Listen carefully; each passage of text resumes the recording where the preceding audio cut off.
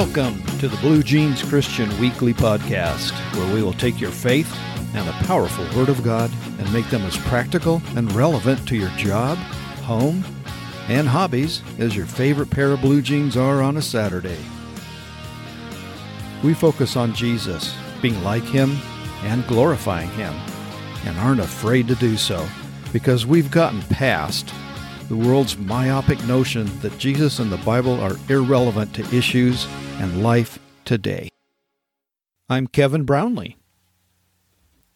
And since the Bible is relevant to issues today, one of the ways that we can find that out is by praying, and then praying for specific things and seeing God answer those prayers.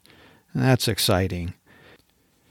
Do any of you ever think, I doubt God hears my prayers? He sure doesn't seem to answer them. Well, since I firmly believe God hears and answers every prayer of mine, and I have countless specific examples of His answers, I often wonder why some Christians may think that, or why God actually doesn't answer their prayers. I know some of you honestly don't get answers, and I sympathize with you and may be able to help. Here's some possibilities for you to consider and what the Bible, especially Jesus, says about each one. So some of the ways that are preventing God from answering your prayers are actually in the Bible, so we can find them and apply them to our life so that we don't do those things. The first one is, maybe you're not really a biblical Christian. You know, I think that God hears our prayers, but He doesn't answer them unless we are a biblical Christian. And what do I mean by biblical Christian? Well, the Bible says that we have to believe in Jesus, but it's more than that. We have to actually understand that we are a sinner, and we are apart from God because of that sin. We cannot get to Him, and He does not hear our prayers, except one prayer, and that's the prayer of repentance. So when you realize you're a sinner, and you tell God, I'm so sorry, I am a sinner, and I have done things that you said not to do. I apologize for that. Will you forgive me? And Jesus, will you come into my life and be the Lord of my life? That's a prayer that God hears. And when you truly become a biblical Christian like that, then you open up a dialogue with God, thanks to the work Jesus did on the cross on your behalf. So the first thing that I came to in the Bible of why God might not answer our prayers is, well, it's found in Luke 11, 9 through 13. And a couple other verses I'll mention here in a little bit, but it's because you don't specifically ask for things. I have found that God specifically answers specific requests or specific prayers. The Luke 11 passage says, So I say to you, ask, and it will be given to you. Seek, and you will find. Knock, and it will be open to you. For everyone who asks receives, and he who seeks finds, and to him who knocks it will be open. If a son asks for bread from a father among you, will he give him a stone? Or if he asks for a fish, will he give him a serpent instead of a fish? Or if he asks for an egg, will he offer him a scorpion? If you then, being evil, know how to give good gifts to your children, how much more will your heavenly Father give the Holy Spirit to those who ask Him? If you abide in me, and my words abide in you, you will ask what you desire, and it shall be done for you. That's John 15:7. And John 14, 13 through 14 says, And whatever you ask in my name, that I will do, that the Father may be glorified in the Son. If you ask anything in my name, I will do it. So maybe you need to ask more specifically. Next comes from James 1, verses 6 through 8, where he says, But let him ask in faith, with no doubting. For he who doubts is like a wave of the sea, driven and tossed by the wind. For let not that man suppose that he will receive anything from the Lord. He is a double-minded man, unstable in all his ways. So when you ask God for things, ask in faith, don't doubt. Ask in faith that He will answer them. And then He will. Another one is, you ask wrongly and for stupid stuff. James 4:3 says, you ask and do not receive, because you ask amiss or wrongly, that you may spend it on your pleasures. By the way, the original Greek word for amiss is kakos, from which we get the word kaka. Yep, your prayers are crappy. Maybe you pray something like, God, please have me win the lottery so I could buy that new 4x4 I want. The next one is, you aren't abiding in Christ. If you abide in me, Jesus says, and my words abide in you, you will ask what you desire, and it shall be done for you. You can look that one up in John 15:7. So learn what it means to abide in Christ, and Him abide in you, and your prayers will be answered. Next one is, you don't have faith God will answer. Matthew 21:22 says, and whatever things you ask in prayer, believing, you will receive. The next one is, you pray to be or look religious. And when you pray, Jesus says, you shall not be like the hypocrites, for they love to pray standing in the synagogues and on the corners of the streets, that they may be seen by men. Assuredly, I say to you, they have their reward. But you, when you pray, go into your room, and when you have shut the door, pray to your Father who is in the secret place, and your Father who sees in secret will reward you openly. That's from Matthew 6:5-6. Next is, you pray selfishly, as if you know better than God. Luke 22:42 says, not my will, but yours be done. Another way is, you've turned away from God, or you don't read your Bible anymore. Proverbs 28:9 says, one who turns away his ear from hearing the law, which is another word for the Bible, even his prayer is an abomination. Wow. Another one is, you value a sin in your life more than you value God. Psalm 66:18 says, if I regard iniquity in my heart, the Lord will not hear. And John 9:31 says, now we know that God does not hear sinners, but if anyone is a worshiper of God and does His will, He hears him. Next one is, you have idols where God should be. God says in Ezekiel 14:3, Son of man, these men have taken their idols into their hearts, and set the stumbling block of their iniquity before their faces. Should I indeed let myself be consulted by them? Another one is, your prayers don't line up with God's will. 1 John 5:14 says, now this is the confidence that we have in Him, that if we ask anything according to His will, He hears us. In an upcoming episodes of this podcast, I'll talk more about how to know God's will for your life. Okay, here's another one. This is probably the last one. You treat your spouse wrongly. 1 Peter 3:7 says something very sobering here, guys. Husbands, likewise dwell with them with understanding, giving honor to your wife as to the weaker vessel, and as being heirs together of the grace of life, that your prayers may not be hindered. Again, that's 1 Peter 3:7. I suggest go read that to yourself.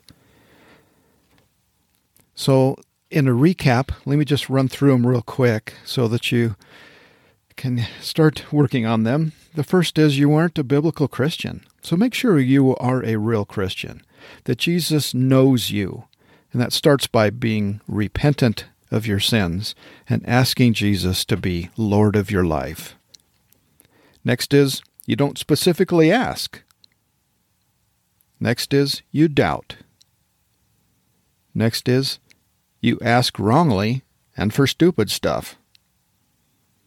Next is you aren't abiding in Christ.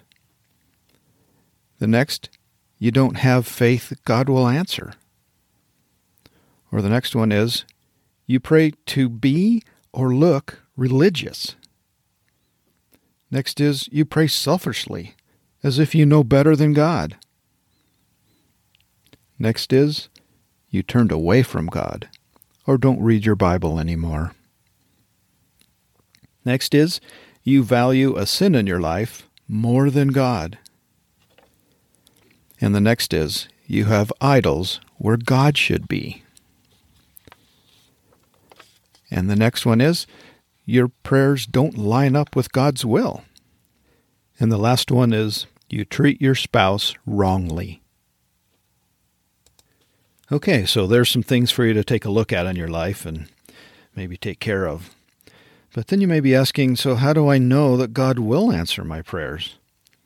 Well, maybe it'll help if you fully understand this promise from the first megachurch pastor, which was the church in Jerusalem. His name was James, and he wrote in a book something he saw actually occur among the people in his church. He wrote this in James 5:16. The effective, fervent prayer of a righteous person avails much. You see, God works with righteous people to accomplish common wishes and goals. Are you righteous? Do you have wishes?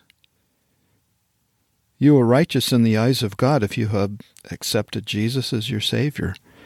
That means God will hear you and will answer.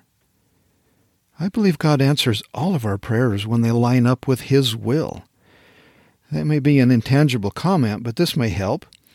Is what you are praying for something Jesus would also want for you? That's actually why we end our prayers with, in Jesus' name, amen.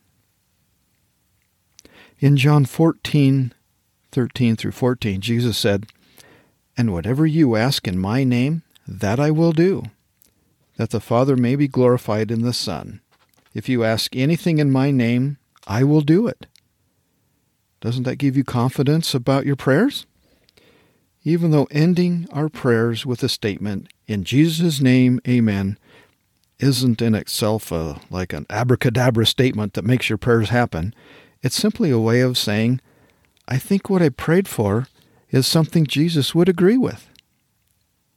You don't have to end your prayers with it. It's more of a reminder for you than for God. 1 John 5:14 says, And this is the confidence that we have toward Him, that if we ask anything according to His will, He hears us. And if we know that He hears us in whatever we ask, we know that we have the request that we have asked of Him. Usually God answers our prayers with any of these responses. Yes, no, later, or I have something better for you. Remember, God loves you like a wise and generous daddy.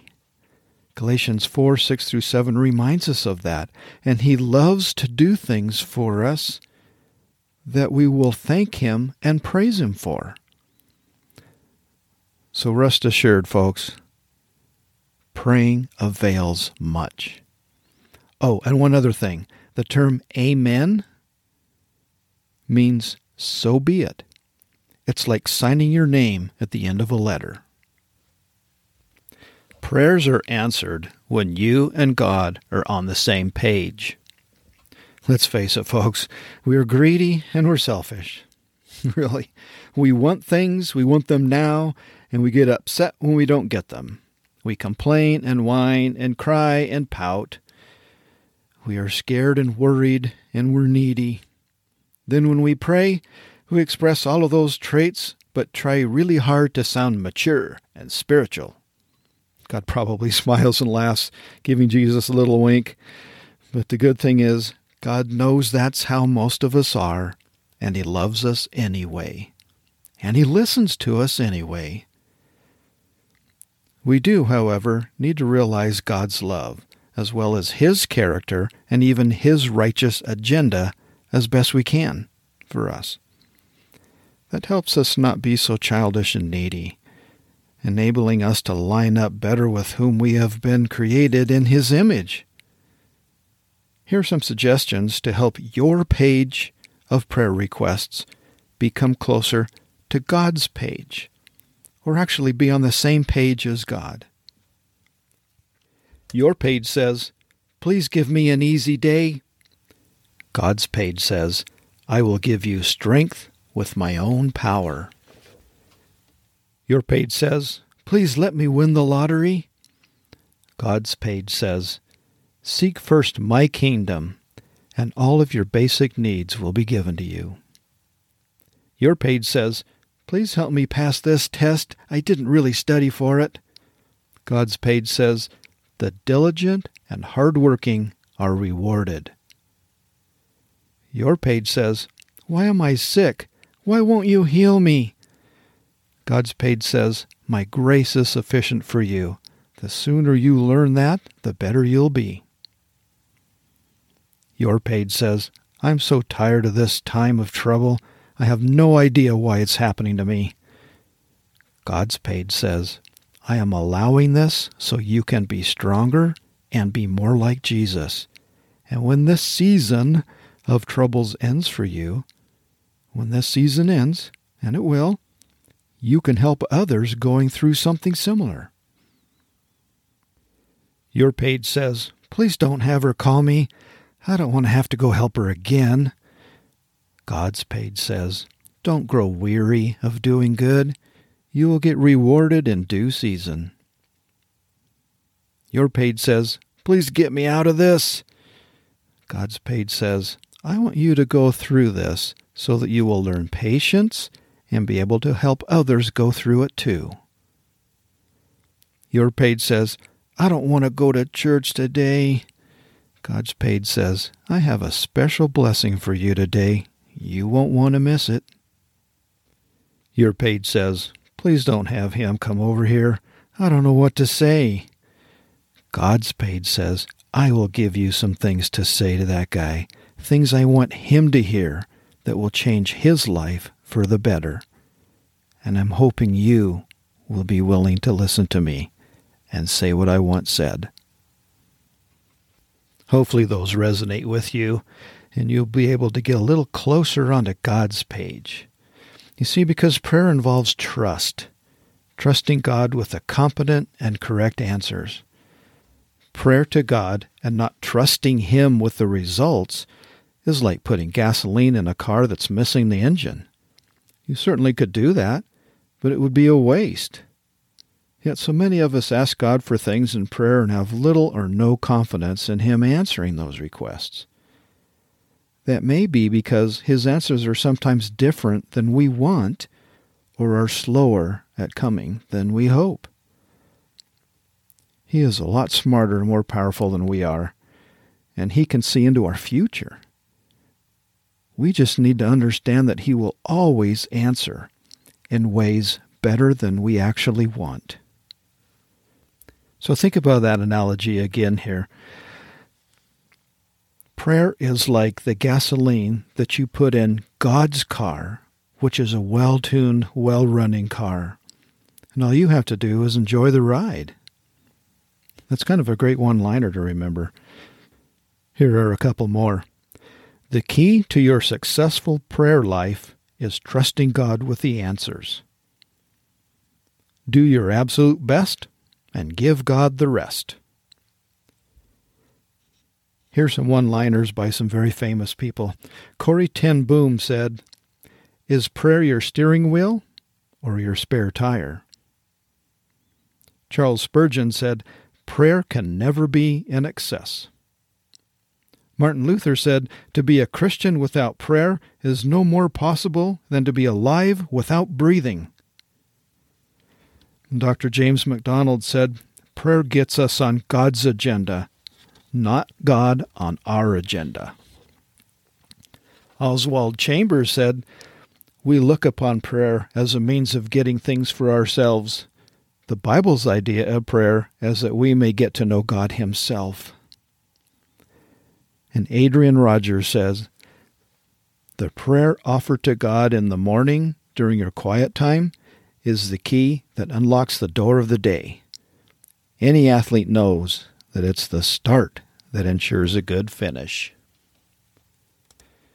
In 2008, when the Great Recession came, my steel fabrication business really suffered.